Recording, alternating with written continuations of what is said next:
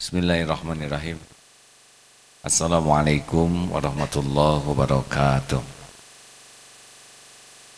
Alhamdulillahirabbil alamin alladzi khalaqal mauta wal hayata liyabluwakum ayyukum ahsanu amala wa huwal azizul ghafur. Allahumma shalli ala Muhammadin wa ala alihi wa ashabihi ajma'in. Hadirin sekalian, mudah-mudahan kita termasuk orang yang hakul yakin kepada Allah. Karena kebahagiaan, kemuliaan, keselamatan tergantung dari tingkat keyakinan. Orang yang yakin kepada Allah pasti tidak bersandar kepada selain Allah. Orang yang yakin kepada Allah mudah untuk ikhlas, karena dia tidak sibuk dengan ingin penilaian makhluk. Orang yang yakin kepada Allah akan mudah untuk tawakal, karena dia tahu selain Allah tidak ada memberikan manfaat, tanpa izinnya juga tidak bisa memberikan mudarat. Orang yang yakin kepada Allah sangat sibuk bersyukur, karena dia tahu semua nikmat ini milik Allah, dari Allah, dan ditambah oleh Allah kalau kita bersyukur. Orang yang yakin kepada Allah akan sabar, karena dia tahu semua musibah yang menimpa pada dirinya itu terjadi dengan izin Allah, sudah diukur oleh Allah dan untuk kebaikan dirinya oleh Allah. Makanya dia akan sabar saja menghadapi apapun, karena dia yakin setiap ujian yang menimpa dirinya selain diukur oleh Allah juga akan membawa hikmah yang besar. Ada pahala yang melimpah, ada penggugur dosa. Kesabaran seseorang itu sebetulnya berbanding lurus dengan tingkat keyakinan. Makin yakin ini ujian ditimpakan dengan izin Allah, ma asaba min musibatin illa biiznillah. Makin yakin ujian ini datang dari Allah yang maha baik, yang selama ini maha baik, tidak pernah berbuat jelek kepada kita. Jadi husnuzon dan yakin, fa inna ma'al usri yusran, inna ma'al usri yusra. Bersama kesulitan itu ada kemudahan, yakin. Jadi kalau sedang gelapnya malam, dia tidak sibuk menunggu siang, dia akan nikmati gelapnya malam sebagai karunia. Kalau sudah waktu jam 3, dia tidak akan nunggu fajar, karena dia tahu fajar ada waktunya.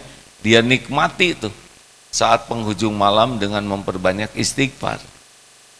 Jadi orang ikhlas, orang syukur, orang sabar, orang tawakal itu mesti tingkat yakin.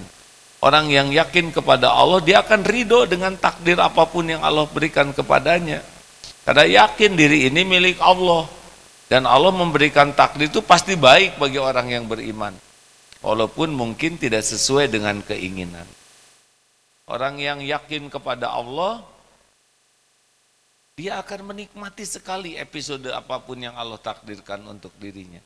Tidak ada komplain, karena sadar kita ini milik Allah yang maha baik, dan selama ini pun Allah selalu berbuat baik, dan kalaupun diuji pasti itu untuk kebaikan kita. Allah maha suci dari perbuatan zolim. Allah maha bijaksana, maha adil, maha pengasih, maha penyayang, dan terbukti sepanjang hidup kita diselimuti dengan kebaikan Allah. Jadi tidak rewel. Orang yang yakin kepada Allah akan menyempurnakan ikhtiar, karena ikhtiar adalah ibadah, dan dia tidak pusing dengan bagaimana Allah tetapkan. Yang penting niat baik, ikhtiar sempurna, pasrahkan dengan tawakal. Jadi memang hidup ini akan ternikmati berbanding lurus dengan tingkat yakin kepada Allah. Bagaimana kita tahu tingkat keyakinan kita kepada Allah? Cirinya adalah lepas hatinya, bersandar dari selain Allah. Semakin ingin dipuji manusia, dihargai, ingin dikagumi, ingin diberi, ingin dicintai, ingin dibalas budi, semakin hati ini bersandar kepada selain Allah, itu ciri-ciri berarti belum yakin ke Allah. Makin ingin diberi, ingin diakui, makin banyak berharap kepada selain Allah, berarti dia belum yakin. Dan pasti gelisah, dan akhlaknya juga tidak akan mulia, dan hidupnya tidak akan diselimuti oleh pertolongan Allah. Bagaimana supaya yakin? Yakin ada 3 tingkatan. 1, ilmu yakin. Seperti orang yang berada di kampung, di pedalaman, tidak ada TV, tidak ada radio, ikut pengajian seala kadarnya, dan sholat ngadep kiblat. Kenapa saudara ngadep ke kiblat? Karena di kiblat ada Ka'bah. Ka'bah seperti apa? Dia tidak tahu. Tapi yakinlah bahwa ini Ka'bah tuh ada di kiblat. Itu ilmu yakin. Kalau ainul yakin seperti orang yang punya TV. Dia lihat tuh, oh Ka'bah seperti ini. Kotak, ada hitam, ada kiswahnya. Itu dia tidak bisa dibohongi. Lebih baik daripada yang ilmu yakin. Karena dia sudah lihat. Ada juga yang hakul yakin. Kalau yang hakul yakin seperti orang yang sudah ke tanah suci. Sudah pernah ke Mekah, sudah lihat Ka'bah, menyentuh Hajar Aswad, cium Hajar Aswad, mencium baunya, Masya Allah. Dia sudah tidak bisa diganggu gugat keyakinannya tentang Ka'bah. Demikianlah orang yang hanya tahu belajar, baru ilmu yakin. Tapi kalau banyak beramal, coba saja saudara, banyak sedekah. Nanti kita akan lihat jaminan Allah bagi ahli sedekah itu. Makanya kalau sering mujahadah, sedekah, keluarkan uang, nanti kita jadi yakin oleh Allah ditambah bahwa tidak akan berkurang harta dengan sedekah. Coba nanti ya, kalau ada kotak infak, keluarkan semua isi sakunya, pasti nyesal. Kenapa nggak dari dulu saya jadi dermawan?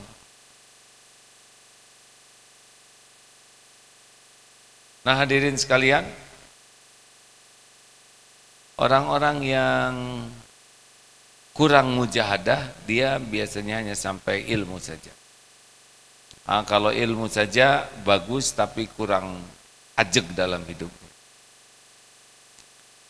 Seperti yang pernah diungkap, kenapa umat Islam kok akhlaknya banyak yang kurang islami padahal dia belajar Islam.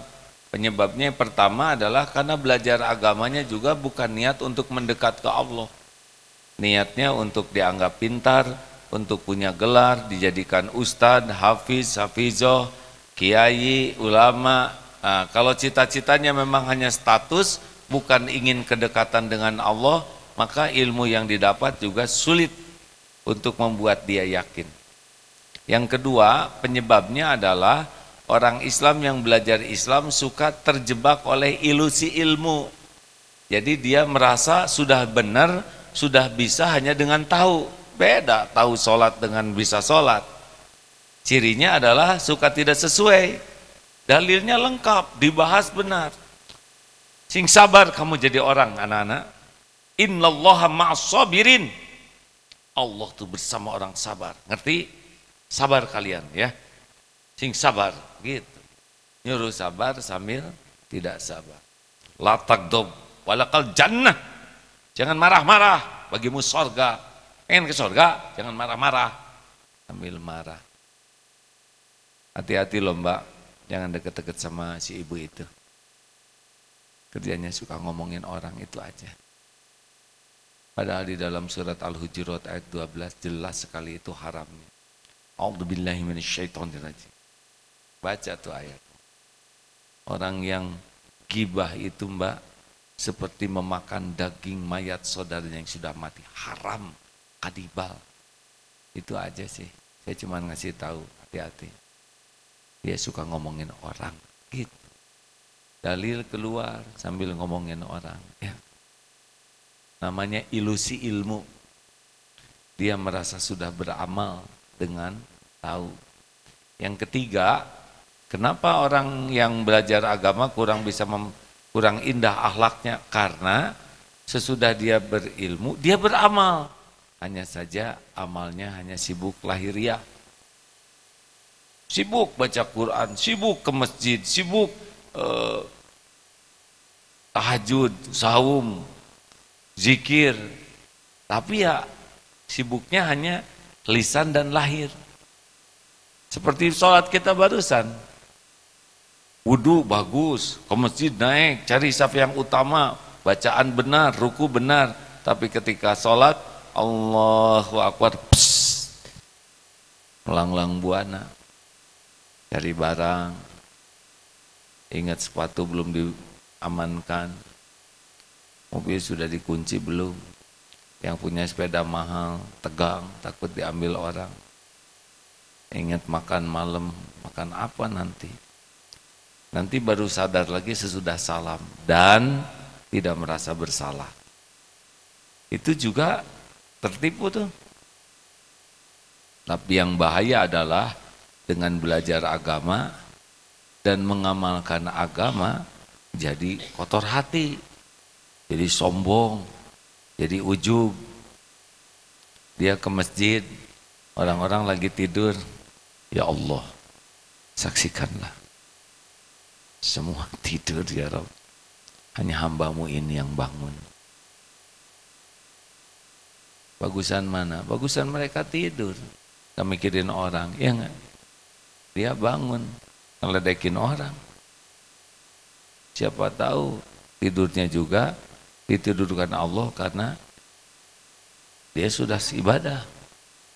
Atau lagi dijamu mimpi berjumpa dengan Rasulullah. Ujub, ada yang takabur, lihat orang yang belum ke masjid, dia ahli masjid nih. Lihat tetangga itu, Masya Allah, dia lari kuat 5 km, ke masjid 15 meter, enggak kuat, gitu. Kenapa kekekekan mungkin? Mungkin dia nunggu digotong, itu apa itu? Kenapa nunggu digotong? Atau dia ingin sholatnya di depan imam, itu kan sholat jenazah. Terus mau apa ngomong itu? Apa membuat orang jadi ke masjid? Tidak, membuat dia kehilangan pahala, kemuliaan karena sudah ujub. Makanya hadirin sekalian, belajar agama itu harus satu paket dengan mujahadah.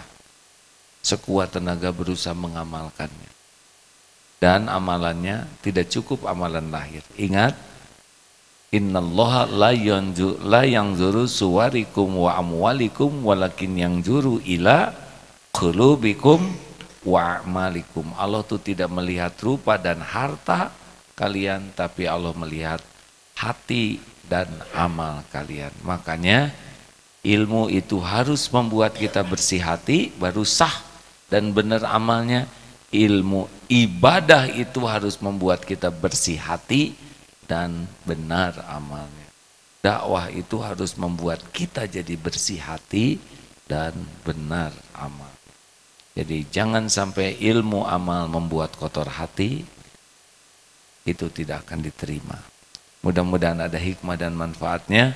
Terima kasih dari Baznas. Mana acungkan tangan? Baznas berapa? 200 ya? Ini Mas Arifinnya ada tidak? Itu kan Mas Arifin itu ketua Baznas dulu, sama-sama di Darut Tauhid. Masya Allah, alhamdulillah. Terima kasih. Selamat bermujahadah membersihkan hati dan memperbaiki amal. Itulah pentingnya ilmu dan ibadah agar qalbun salim. Subhanakallahumma bihamdik asyhadu alla ilaha illa anta astaghfiruka wa atubu ilaik. Assalamualaikum warahmatullahi wabarakatuh. Ya, terima kasih ya.